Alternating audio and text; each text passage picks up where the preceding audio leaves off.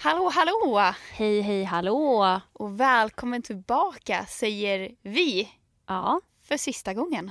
Ja, för allra sista gången. Det är ju inte sista gången för FRIDApodden. Men för dig och mig, Therese, så är det sista. Hur känns det? Jo, alltså det känns, som jag säger, konstigt, sorgligt för att, ja, det här är liksom 110. Vi har liksom, det är ju sjukt. Vi har suttit så här 110. 112. Nej, det är 112. Vi har suttit här 112 gånger. Ja. Det är sjukt när man tänker på det. Det är sjukt. Vad har vi pratat om i 112 avsnitt? Ja, alltså ibland undrar man ju hur mycket det finns att ta upp. Alltså gud, ja. Men samtidigt känns det också bra att lämna över till några andra som kan så här prata vidare. För det känns som att vi har sagt allt. Ja, men det känns som att, så här, att precis som man på ett företag eller i ett lag eller någonting behöver lite ny energi, lite så här. Precis, nya för att människor. Göra det bättre. Jag tror att det blir bättre också. Det tror jag också. Jag tänker att vi kanske i slutet ska avslöja vilka det är som tar över. Eller ja, men det tycker jag absolut. Det är inte Marcus och Martinus. Jag hade älskat det. Ja. Men vi tänkte helt enkelt köra så här. Vi är sjukt nöjda och stolta över det vi har gjort i 112 avsnitt. Och nu tänkte vi ta ut godbitarna. Återuppleva det bästa av det bästa. Precis. För att skryta lite. Ja, så vi lyssnar på det.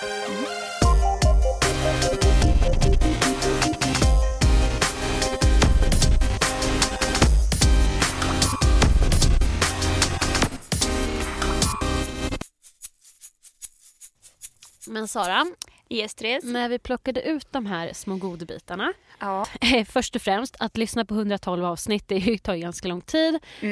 Och att välja ut liksom vad som är det bästa av 112 avsnitt, det går ju inte riktigt. Nej. Så vi har säkert missat någonting och ni har säkert några andra favoriter, utan vi har valt ut delar från 5 avsnitt. Ja, vad ska vi börja med, Therese? Jag tänkte att vi skulle börja med att, för i den här podden vi pratar mycket om så här hur det var när vi var unga och försöker ge liksom tips till de som är unga.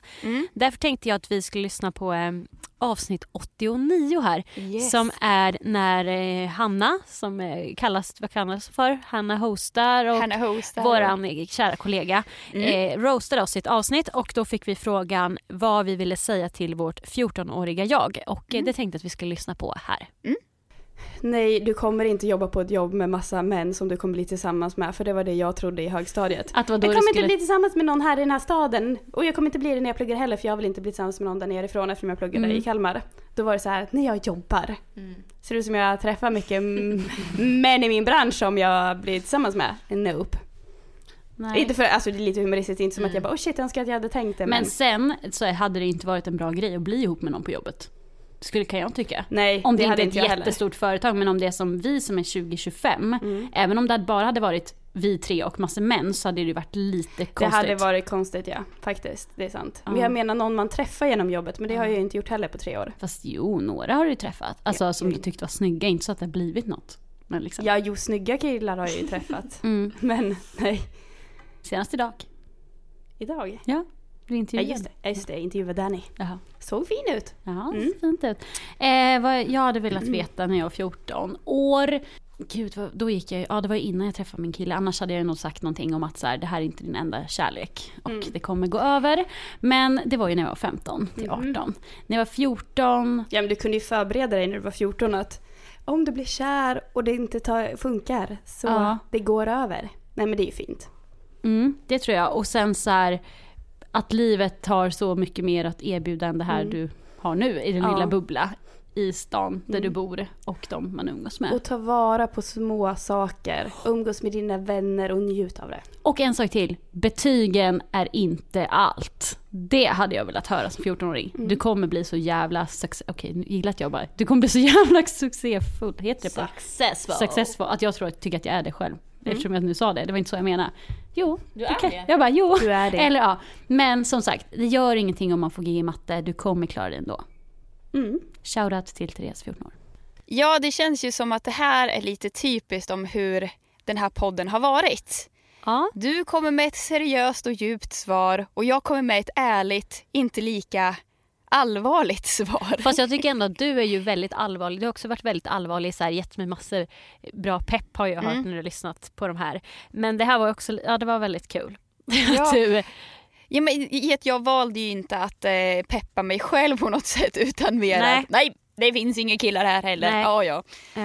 Så vi får se, det kanske finns några på ditt nya jobb. Ja, exakt. Ja. Nästa då. Vi har en till bit från det här avsnittet. Ja, och det är ju egentligen typ den enda frågan som vi inte har svarat på. Ja, vi har varit väldigt, väldigt öppna och väldigt öppna med tiden i podden. Så har man ju börjat så här, man glömmer bort hur många det är som lyssnar. Man berättar ganska mycket om sig själv och sitt liv och saker man har gjort och varit med om. Ja. Men det finns en sak vi typ har passat på att svara om. Vem av er har då hookat med en kändis? Eller har någon av er hookat med en kändis? Jag gillar att så här, vem av er, som att man antar att vi har det. Vad säger vi här? Vad säger vi här, Therese? Ja, det... Ska vi köra en gemensam tuta? Ja, vi kör en gemensam tuta. Stopp. We don't answer that. Det här är girl code. Vi går ihop som ett girl squad. Ja, vi är teammates. Det finns vissa hemligheter vi inte berättar. Ja. Så vi tänkte väl lite så här att vi bjussar lite i allra sista avsnittet. Trumvirvel. Ping, ping, pong. Och väljer att vi ska svara på den här frågan. Ja. Om vi har hookat med en kändis eller inte. Vad svarar vi, Therese? Så Sara, jag frågar dig först då. Ja. Har du hookat med en kändis? Det kan hända. Ska jag tolka det som ett ja? Ja. Therese, har du hookat med en kändis? Ja, det kan hända. Det tolkar jag som ett ja. Ja, så då vet ni det. Ja, exakt. Jag vet inte mer vad man ska säga. Vi kan även avslöja då kanske att en av dessa män det är 2 män i alla fall. Ja, det är 2 män. Och ni vet nog vilka de är. Alltså jag orkar inte. En kommer innanför Sveriges gränser, en kommer utanför Sveriges gränser. Precis. En var på besök i Sveriges gränser och en brukar hänga i Sverige. Ja. Enough said. Jag tror vi går vidare. Vi går vidare. Men vi bjuder på den i alla fall. Ja, men precis. Självklart. Nästa är ju alltså... I samband när vi blev roastade så var det ändå att vi skulle sprida lite kärlek. Och det här tycker jag gillar det här väldigt mycket, för att vi ska ju då alltså säga vad det bästa med hos den andra personen. Och jag tycker vi var väldigt gulliga. Okej, men den här kan ju då bli också lite djup. Sara, vad är det bästa med Therese? Och Therese, vad är det bästa med Sara? Oh my god. Vi bara, det blir svårt här. Ja, okej. Nu måste jag fundera så att jag säger rätt saker. Eller rätt sak. Jag kan börja.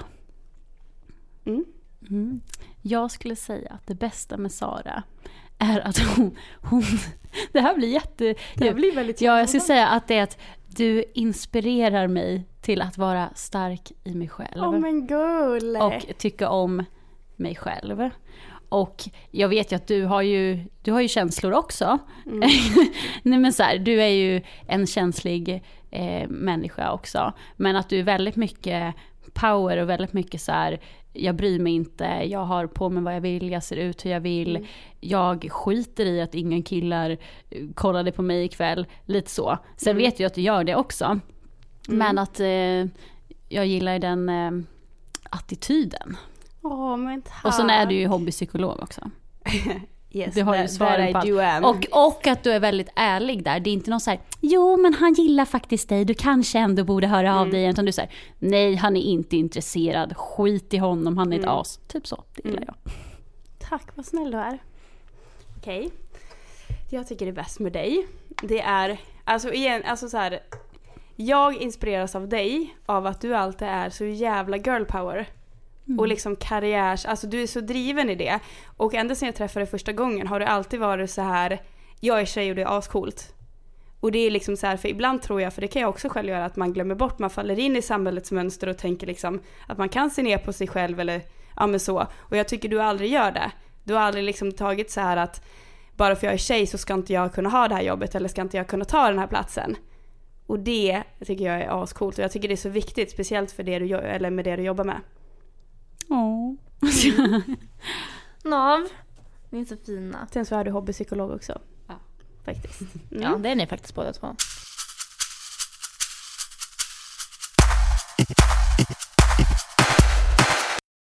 Ska vi gå vidare till nästa poddavsnitt vi vill ta upp här? Ja. Och då är det från podd nummer 60. Varför vill ingen ha mig? Ja, den känslan har vi ju alla känt. Ja. Väldigt många gånger. Ja.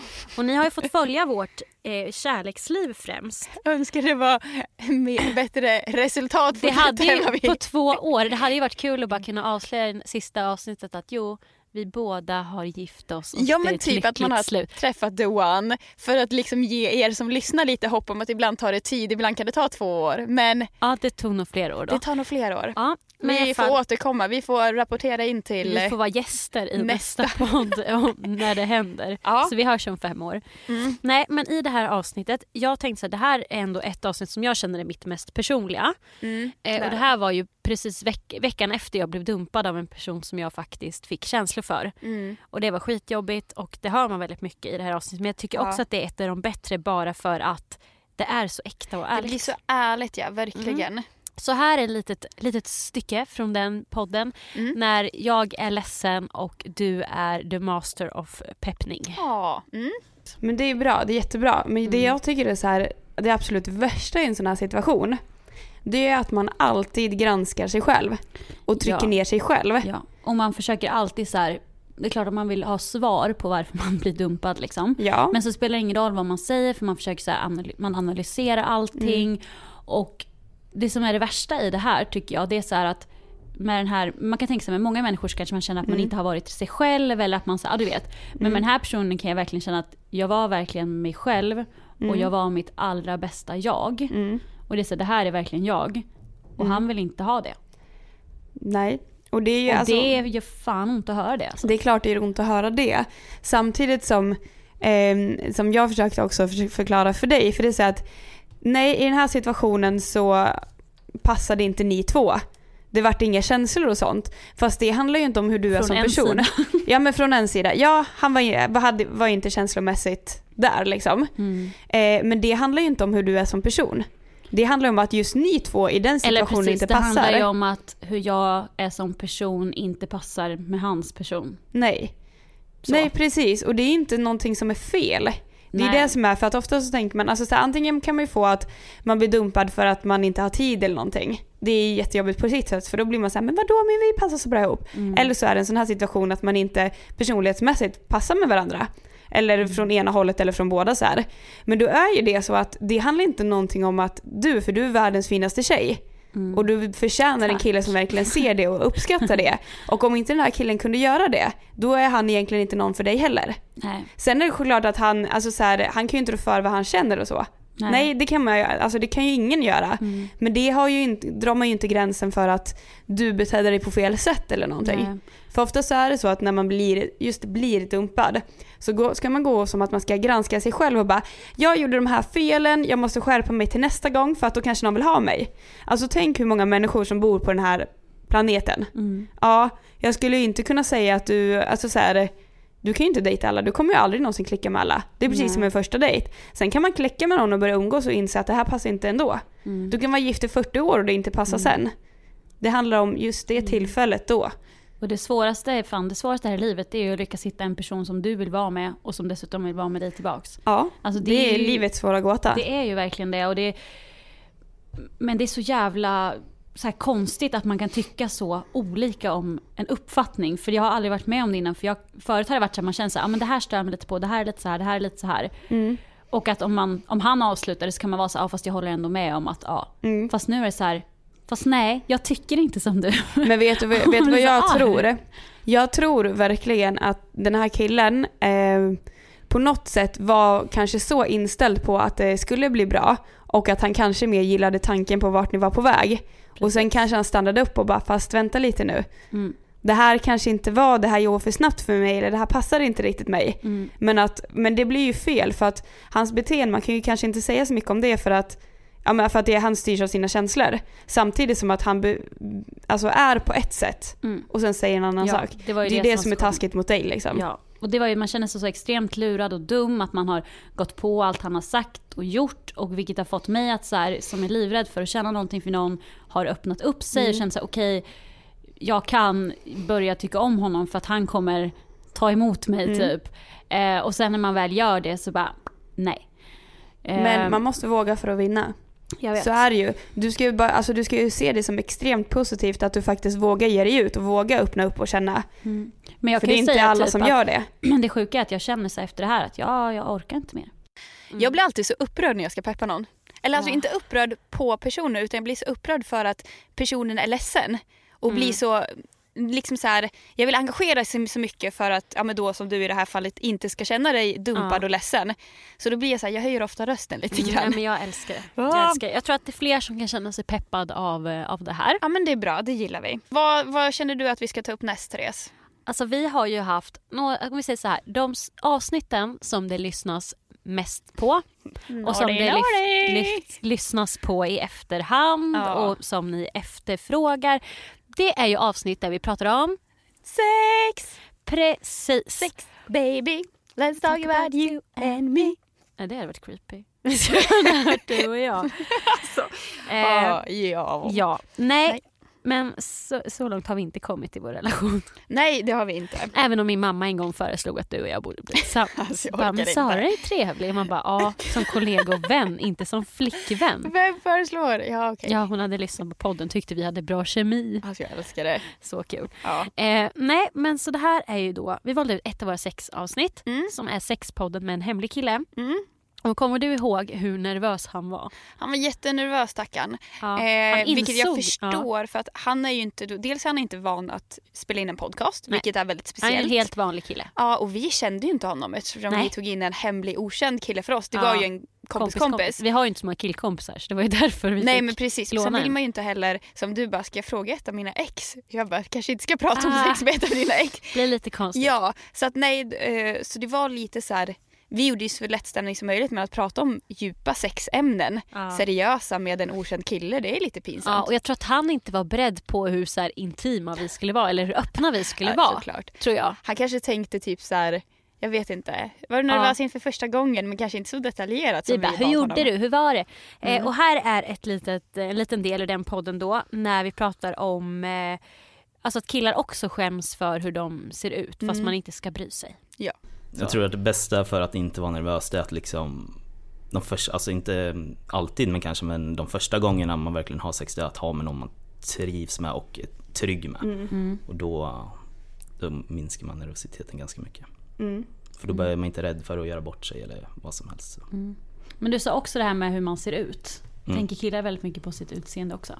Alltså det är ju samma sak där som med tjejer, antar jag. Man är jäkligt färgad av media och reklamer till exempel. Så här ska en kille se ut helt enkelt, och så är faktiskt inte verkligheten. Nej, så då tror man ju att tjejer tror att så här ska man se ut, men så jag tror att det går lite åt båda håll där. Samtidigt som du säger så här, men så här tänker tjejer att man ska se ut, men alltså vi tänker nog alltså så här. Nej, men det är väl på samma sak som att tjejer tror att tjejer måste se ut på ett sätt, fast killar inte alls håller med om det. Och det har nog med erfarenhet att göra.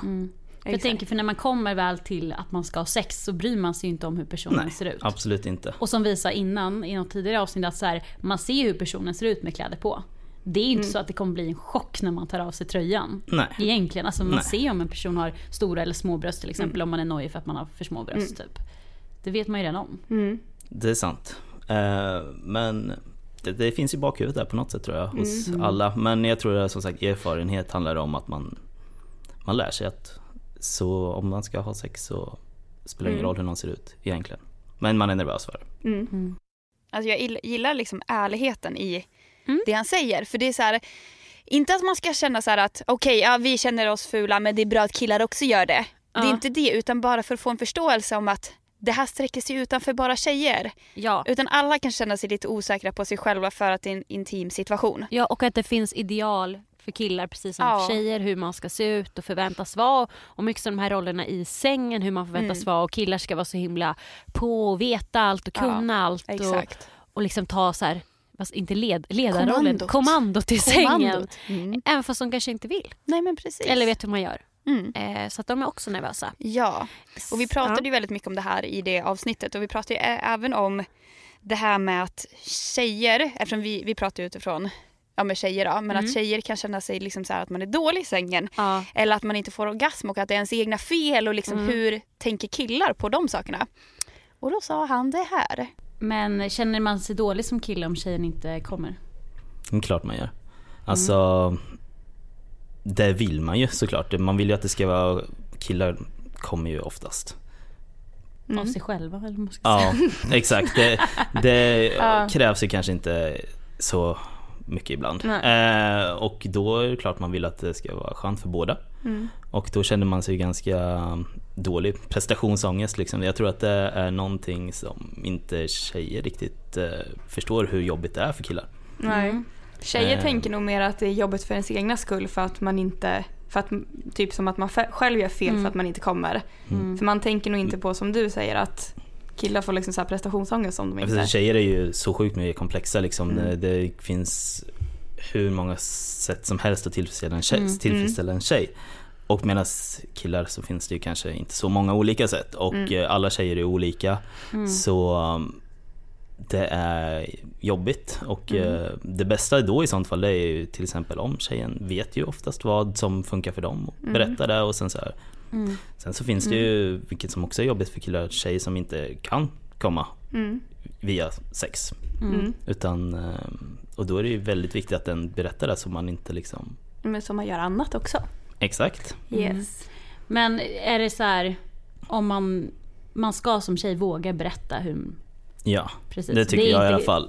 Dels kan jag tycka det är ganska sexigt hos en tjej att veta vad de vill och kunna förklara det för en kille. För att som sagt, det är viktigt att båda tycker att det är skönt. Det ska inte bara vara från ett håll, utan det är väldigt viktigt för att båda gillar det. Precis. Och, ja. Så man ska inte vara rädd för att ta för sig alltså? Absolut inte.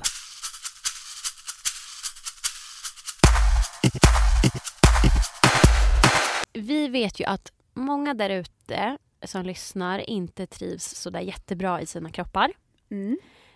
Och det är ju skitjobbigt och någonting som vi så här brinner för och jobbat mycket med och så här ger självkänsla och vill att ni ska bli peppade av att lyssna på oss och sådär. Så vi gjorde ett avsnitt som heter som var nummer 82 som heter Att hata sin kropp. För det är ju någonting som många gör, som sagt. Ja, gud ja. Och där har vi en bit där vi pratar om att man så här, som vi trodde att när vi var yngre då, att man skulle bli lyckligare bara om man gick ner i vikt eller förändrade sitt utseende. Att det är så fokus på själva förändringen. Att bara jag ändrar det här så kommer jag må bättre. Eller bara jag ändrar det här så kommer jag få en kille. Eller att hade jag varit så här så hade det varit bättre i mitt liv. Och ja, vi var väldigt pedagogiska skulle jag vilja säga. Man ser inte sig själv som man ser ut, utan man ser sig som man tror att man ser ut.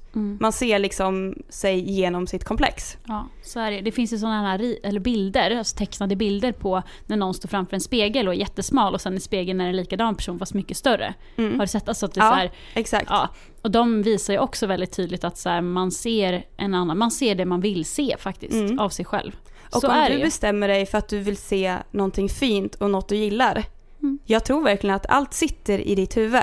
För att, ja men till exempel, det är jättemånga personer som har gått ner typ så här flera kilo. Och bara fast jag tycker likadant om mig själv. Ja, för att det handlar inte om kilorna. Det handlar inte om vad det står på vågen, vilken storlek jag har på kläder. Utan det handlar om hur jag ser mig själv i huvudet. Och det du säger med det här med att gå ner i vikt, för det var liksom en sak som jag tänkte hela tiden. Så här, bara jag blir smalare, bara jag får mindre bröst, bara jag får det här så kommer jag bli lycklig. Ja. Och det blir man inte. Och jag kan ju säga att jag har ju gått upp 10 kilo sedan jag gick på gymnasiet typ. Och jag är ju lyckligare idag än vad jag var då. Så det handlar ju verkligen inte om det. Och när jag ser tillbaka på bilder på mig själv och bara, men gud att den här tjejen ville gå ner 10 kilo. Hade du ens 10 kilo att ta? Nej, det hade jag verkligen inte, för då hade jag varit under. Ja men exakt, att, men i ditt huvud så var det det. Ja, och hela målet, tiden, liksom. Oavsett vilken kroppsform och hur stor eller liten man är, så strävar man alltid efter någonting annat. Exakt. Och det är verkligen så att, det nu tänker jag tillbaka på, men varför var jag inte mer nöjd med mig själv? Jag tittar på bilder och bara, jag var skitsnygg.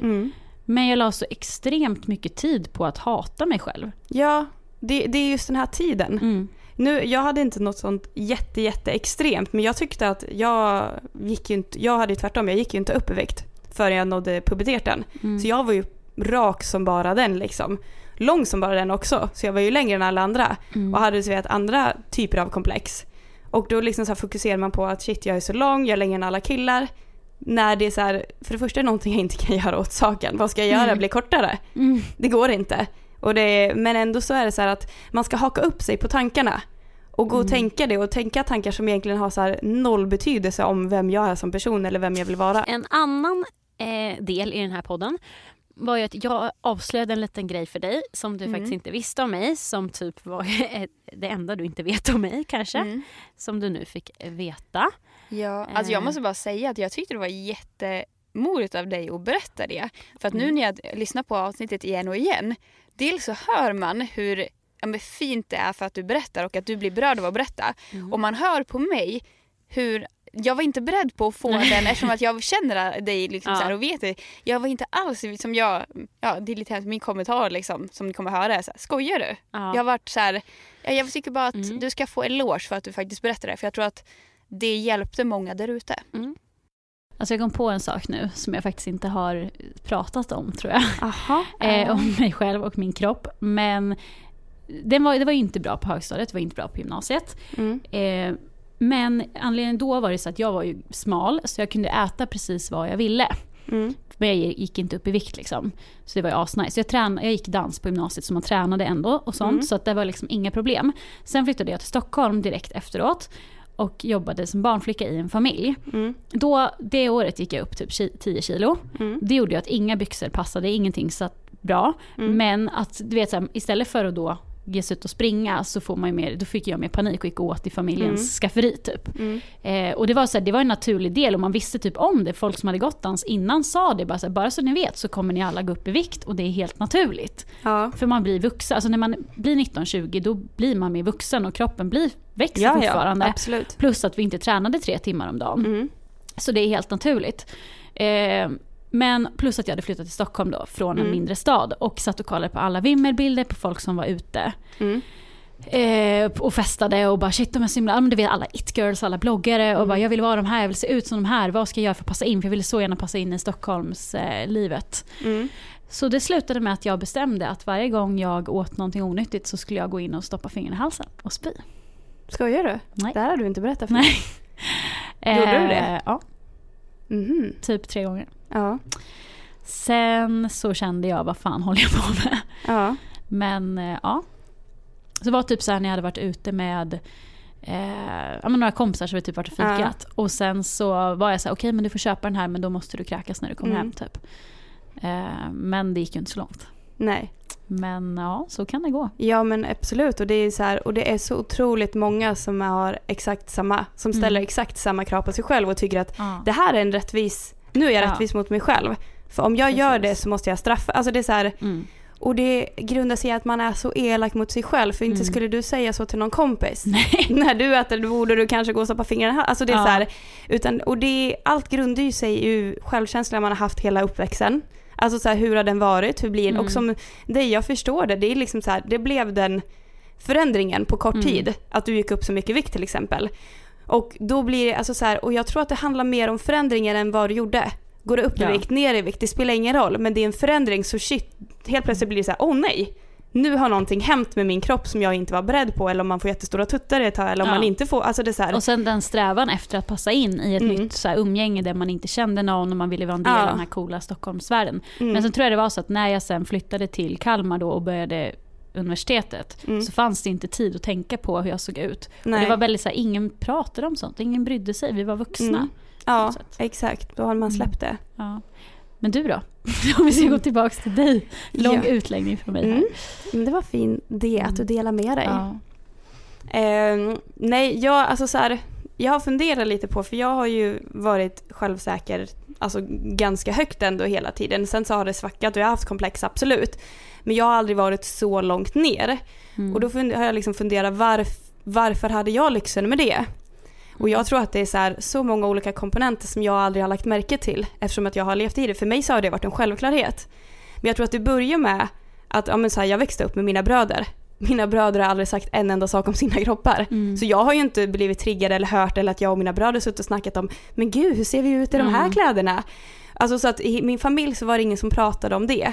Sen så hade jag turen att hitta kompisar som var väldigt pushiga och liksom så här inte sa, alltså det var ingen så här vikt eller ingen så här klädegrej, utan det var typ så här, jag är ascool. Och det är klart att jag smittas av och blir likadant. Sen så vart man äldre och då kom det lite mer så här komplex och sånt kanske på gymnasiet. Och jag vet att om det var någon som hade väldigt mycket komplex som kom, då blir, alltså så här, jag är väldigt mycket så här tvärt emot. Så kommer en tjejkompis till mig och bara, jag hatar allt med min kropp, varför vill ingen ha mig? Då blir jag tvärtom, då ska ju jag visa att nej, herregud, man bryr sig inte. Så då faller jag in i rollen som, då, alltså istället för att jag ska klanka ner på mig själv också, så blir jag tvärt emot. Och jag tror bara att det har varit så här, jag har verkligen haft turen att haft många små komponenter som har gjort att jag inte har dragits ner där. För jag tror verkligen att det handlar inte om du själv som person, utan jag tror att det är allt om världen och vilken typ av liv man just lever i. Och om jag var ju inte så intresserad av alltså så här bloggerskor och sånt. Hade jag varit det hade jag säkert varit som mig. Men då hade jag säkert sett det på ett annat sätt, för då hade jag inspirerats av det på ett annat sätt.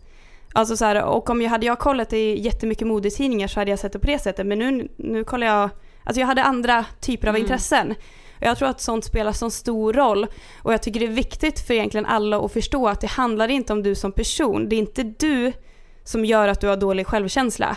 Det handlar ingenting om din kropp eller hur du är som person, eller om man är stark eller svag människa, vad man nu vill kalla det. Utan det handlar om vad dina erfarenheter egentligen, och vad just du har varit med om. Och det skiljer sig från person till person, och vissa har turen att, ja men som mig, att liksom så här, shit, jag hade ingenting som riktigt drog ner mig, medan andra har otur och har varit med om det. Och de personerna, tyvärr krävs det lite mer av att då måste man vara lite ännu starkare för att kunna ta sig ur det. För alla har inte samma förutsättningar. Nej, så är det ju. Sen, sist men inte minst, så måste vi ha med det här avsnittet. Alltså, jag orkar inte.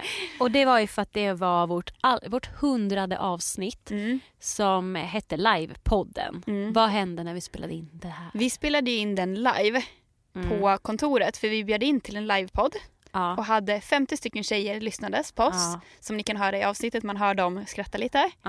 Och vi tänkte, vad i helskotta ska vi prata om live nu då? Och jag tänkte att vi pratar om det vi kan bäst. Killar, dating, misslyckanden inom dating. Lite så. För det tänkte vi att det är bra att bjuda på sig själv. Ja, men lite så. Så här ska ni få höra en liten bit från det avsnittet. När Sara... Jag tycker att du gick lite för långt i din jakt på kärleken. Ja, inga hämningar uppenbarligen. Sen har jag hört att du har ju smsat typ så här, en och samma person typ 17 gånger utan svar. Ja, är det stalking? Vad kallar du det? Normalt beteende eller? Ja, men så här är det, om man har en konversation med någon och den personen slutar svara, då blir man lite irriterad. Ja, jo. Och ett tips som jag inte skulle säga som tips, men som jag har tänkt var jättesmart förut, är att jag gör ett mellanslag och så skickar jag tomma sms. Jaha. För att det blippar ju i hans telefon då, tänker jag. Okay. Men jag fick fortfarande inte svar. Men blir det som så här en stor radda som är tom i konversationen? Ja, men du vet, det kommer ju som en pratbubbla för varje sms. Då kommer det bara som en mini-pratbubbla. Hur många sådana körde du? Jag vet inte, men det var några stycken, för när jag väl kom på att jag kunde göra det så var det ganska... Då testade du lite. Då var det ganska exalterad. Det var, wow, det här funkar ju. För ibland har jag skickat ett frågetecken. Jag tror jag skrev någonting och han svarade inte, så jag skrev ett frågetecken. Fick inget svar, och då skrev jag ett antal, det är under 10 men ändå närmare 10 kanske tomma. Ja, och ni är ihop idag och lyckliga och sådär, eller? Nej, for fuck's sake. Nej, det blev inget där heller. Nej, men jag har också kört den här sms-grejen att man skickar ett sms och sen så svarar han inte, och då är så här, svarar de inte så är de inte intresserade. Det kan man faktiskt med största sannolikhet säga. För det är så här, han ligger förmodligen inte på sjukhus eller blivit överkörd eller tappat mobilen i toaletten, utan han har förmodligen bara inte intresserad. Väldigt lätt regel, men när man är gillar någon så vill man ju inte tänka så, utan då tror man ju att han har tappat den i toaletten. Ja, så då känner man ju så här, svarar han inte, vad gör man då? Jo, då kopierar man sms:et, så skickar man det exakt samma en gång till. För du tänker att då kan det vara fel på internet? Ja, men då kan man skylla på tekniken. Herregud. Det är asbra att skylla på tekniken. När jag var utomlands och sen så var det en kille som så här, jag hade dejtat innan. Det var för övrigt han Tyler Posey, lookaliken där. Vem är det? Är det någon jag vet vem det är? Ja, det vet du. Och då så hade det kände att det hade glidits ifrån när jag var på resa där. Jag trodde att för när man är ute, alltså när man reser och är borta från varandra, så känns det är då man märker om man är någonting eller inte, hur intresserad man är. Ja. Så det var ju bara jag som skickade till honom typ, och fick knappt någon respons. Man skickade här är jag i New York, och bara inget svar, var okej. Men jag trodde väl att det var fel på internet eller något. Ja. Och sen skickade jag sms, och sen tog det typ ett dygn innan han svarade. Jag bara okej. Och så var jag nej men han är nog ändå intresserad, skickar samma igen. Han bara, du skickar precis samma sms som du gjorde innan. Jag bara, jaha, jag har inte skickat någonting nu. Det måste kommit igen för att wifi har slagit på typ. Men han bara okej. Oj. Men alltså det är ganska kaxigt. Fast jag gav mig inte där utan nej, jag men fortsatte. Det är ganska kaxigt av honom att säga du skickar samma sms igen. Ja. Det är ganska okej. Nej men så det är, i och för sig jag kan ju rekommendera det, man får ju respons då till slut liksom. Ja, men så brukar jag göra med jobbmail. Om jag har skickat förfrågan om intervju och de svarar mig inte, så skickar jag samma mail igen. Ja. Eller ännu värre, har du tittat på det här? Vilket betyder, varför har du inte gjort det? Varför svarar du inte? Ska man skriva det på sms till någon man dejtar? Har du sett mitt tidigare sms? Svara gärna så jag vet. Ja men precis, för sen har det också varit jobbigt ifall man har haft någon konversation med någon eller typ skrivit till någon som inte har svarat. Och så vill man skriva igen. Ja. Och jag tar ju bort konversationen. För det man inte ser vet man inte. Ja, du bara, han tycker det är ganska skönt. Delete. Ja, tar jag bort den. Sen kan jag skriva igen. Så att om han har en och samma konversation så kan det vara, hej vad gör du? Ja, hur är läget? Då kan det se illa ut. Ja, men det ser inte illa ut på min telefon. För då är det bara det senaste som syns. Ja, det är det första du skrivit någonsin. Ja, det är smart. Men faktiskt. Ja. Men det är ju faktiskt så att svarar personen inte så ska man nog ge upp. När ger man upp då? Ser det ut som att jag har lärt mig det? Nej, det är sant. Nej, det har jag inte. Så vi fortsätter och... Men jag tänker så här, att inte få ett svar är ju också ett svar. Det är det mest tydliga svaret du kan få. Ja, och man ska, alltså så här, jag måste ju själv bli bättre på hela den biten att förstå att ett icke-svar också är ett svar.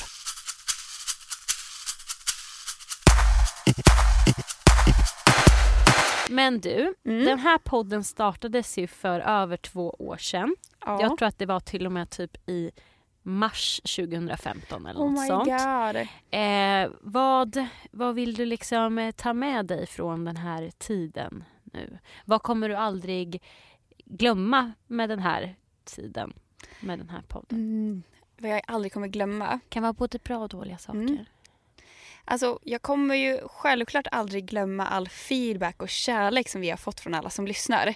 Det är ju så mycket mer än vad vi någonsin hade hoppats på. Och att få veta, men som de säger, att ni har hjälpt mig med det här eller det här, bara för att vi berättar om sjuka saker eller konstiga saker eller någonting vi har varit med om. Eller försöker peppa någon och att det har hjälpt någon, det är liksom, det går ju inte att beskriva. Sen så kommer jag ju självklart ta med mig liksom, med alla gånger vi har skrattat ihjäl oss här. Alla gånger man har blivit tåröjd för man pratar om känsliga och jobbiga ämnen. Och bara, nej men jag vet inte, det har varit som en skön, nästan lite terapi här. Och jag gillar det. Det ska jag ta med. Vad kommer du ta med dig? Jag håller med dig om att det har varit en terapisession en gång i veckan om sig själv. Och det som du säger, det är så sjukt att när vi började så hade vi ju kändisgäster. Men att vi insåg att gud vad kul det är att prata själva istället. Och inte bara intervjua. Och att det faktiskt var fler som lyssnade när det bara var vi. Och att jag tycker att vi var väldigt tidiga med podcast. Eller inte jättetidiga, men var ganska tidiga. Det var vi. Och att det inte fanns riktigt några poddar som riktade sig till främst då tonårstjejer. Nej, precis. Vilket var väldigt häftigt att det här var liksom en ny grej vi valde att satsa på. Och att som sagt att vi fick så bra feedback och att så många lyssnade. Och att många har känt så förtroende för oss att de har skickat in meddelanden om sina privata problem. Med allt ifrån kärlek till vänner, familj och sånt där. Till alla som kom på vår livepodd och liksom... Men typ pratade face to face och ville berätta saker och sådär. Och, så. Det är så konstigt när man tänker att hur många det är som faktiskt har lyssnat. Ja, det är helt sjukt. På ett avsnitt eller totalt att så här, ja, för jag har lite tänkt så att det är häftigt att om man kan påverka någon eller så här, inspirera en person eller göra att den personen mår lite bättre, så tycker jag att då har man liksom lyckats. Men när man vet att det är så många tusen som faktiskt har lyssnat, så blir det så här att ja, det är svårt att förstå det. Ja, och det är som att det är liksom inte bara en podd, utan säga för stort om oss själva i att det är faktiskt mer än så. Vi kommer aldrig glömma våra FRIDA-poddisar. Aldrig någonsin. Som sagt, vi tycker det är väldigt sorgligt och det är klart att det är tråkigt för oss att någonting tar slut eftersom vi älskar podden och det är något som har legat mig väldigt, väldigt nära hjärtat. Sen så vet ju vi att det kommer bli superbra i fortsättningen med de andra 2. Och vi vill mest tacka alla ni som har stått ut med oss så länge i 2 år, som har lyssnat på oss och ni, alltså er feedback har ju pushat oss så in i helvete liksom långt att vi har ju fått så mycket självförtroende inom yrket av er feedback och det vill vi verkligen tacka er för. Precis. Det är fantastiskt. Och att, jag tänkte säga, om många veckor, det är inte så att vi så här studsar in i studion och har 150 saker att diskutera, utan många grejer är ju så här, vad ska vi prata om, vad gör vi typ? Och att man då känner så här, nej, man är inte jättesugen på det varje vecka och man har massor andra saker att göra och så. Men att då känner man ändå så att men det här grejen gör ju faktiskt nytta typ, och vi vet ju hur många som faktiskt kommer gilla att vi gör den här grejen. Så då skiter man inte i det. Nej, typ så. Precis. We're dedicated and so are you. Precis. Så vi kanske då helt enkelt ska avsluta med att avslöja vilka som kommer ta över och leda det här vidare och om det är någon där ute som får någon slags grej att de tänker att de inte ska fortsätta lyssna bara för att vi slutar och man får tänka så högt om sig själv. Högt om oss själva. Så tycker jag att ni ska ge de nya programledarna, men det blir fel, men de nya personerna en chans för de är så fantastiska. Vi känner ju dem personligen. Ni känner dem faktiskt också. Precis, och vi kan ju börja med att säga då att den första personen, ni har säkert redan fattat vem det är, men det är ju då ingen mindre än Hanna! Så #Hanna hostar is gonna be in the FRIDApodden from now on. All the time. Yes. Hon har ju varit gäst, hon har varit med 3 gånger innan. Hon hostade vår livepodd och hon är vår kollega och videoproducent och jobbar på YouTube-kanalen. Ja, och vi vet ju att många av er redan har skickat in och sagt hur mycket ni älskar henne och vi älskar henne och det kan inte bli annat än amazeballs när hon kommer in. Precis. Och sen vid sin sida kommer hon ha ingen mindre än en tjej som heter, om vi ska köra både för- och efternamn kanske, Julia Knave. Ni kanske kommer ihåg henne. Precis. Hon har jobbat hos oss förut och syns på vår YouTube-kanal förut. Ja, så att hon finns ju även kvar i äldre klipp på kanalen. Exakt. Hon har varit ute och rest. Hon kommer ha så mycket att berätta. Hon kommer ha så mycket att berätta om den grejen. Och en annan sak som jag tycker är lite rolig med de 2, till skillnad från oss, är att båda de har ju pojkvän. Och jag trodde du skulle säga att båda är brunhåriga. Det är de också. Vi har så mycket som inte är gemensamt. De är brunhåriga de har pojkvän, och de har pojkvän. Det är sant. Oh my god, de kommer kunna dela med sig av så mycket som inte du och jag kan göra just nu. Och vi har ingen aning om hur de tänker eller vad de ska prata om eller så, utan det får bli en grej mellan dem och er. Vi lämnar över er till dem här nu. Självklart. Och lämnar över dem till er. Det känns som att vi ska lämna över våra barn till college. Ja, typ. Ska vi. Ja.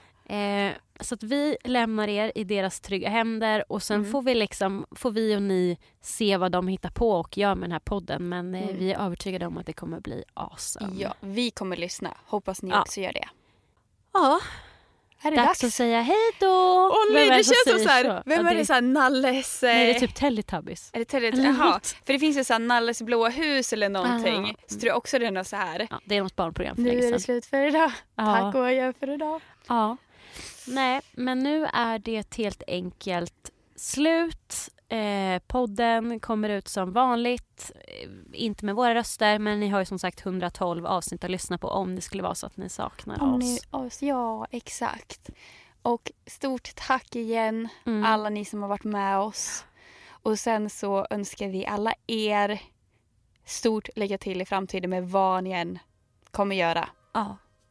Och glöm aldrig någonsin bort hur värdefulla ni är. Ni är bäst. Och vi älskar er. Det gör vi. Hej då! Hej då!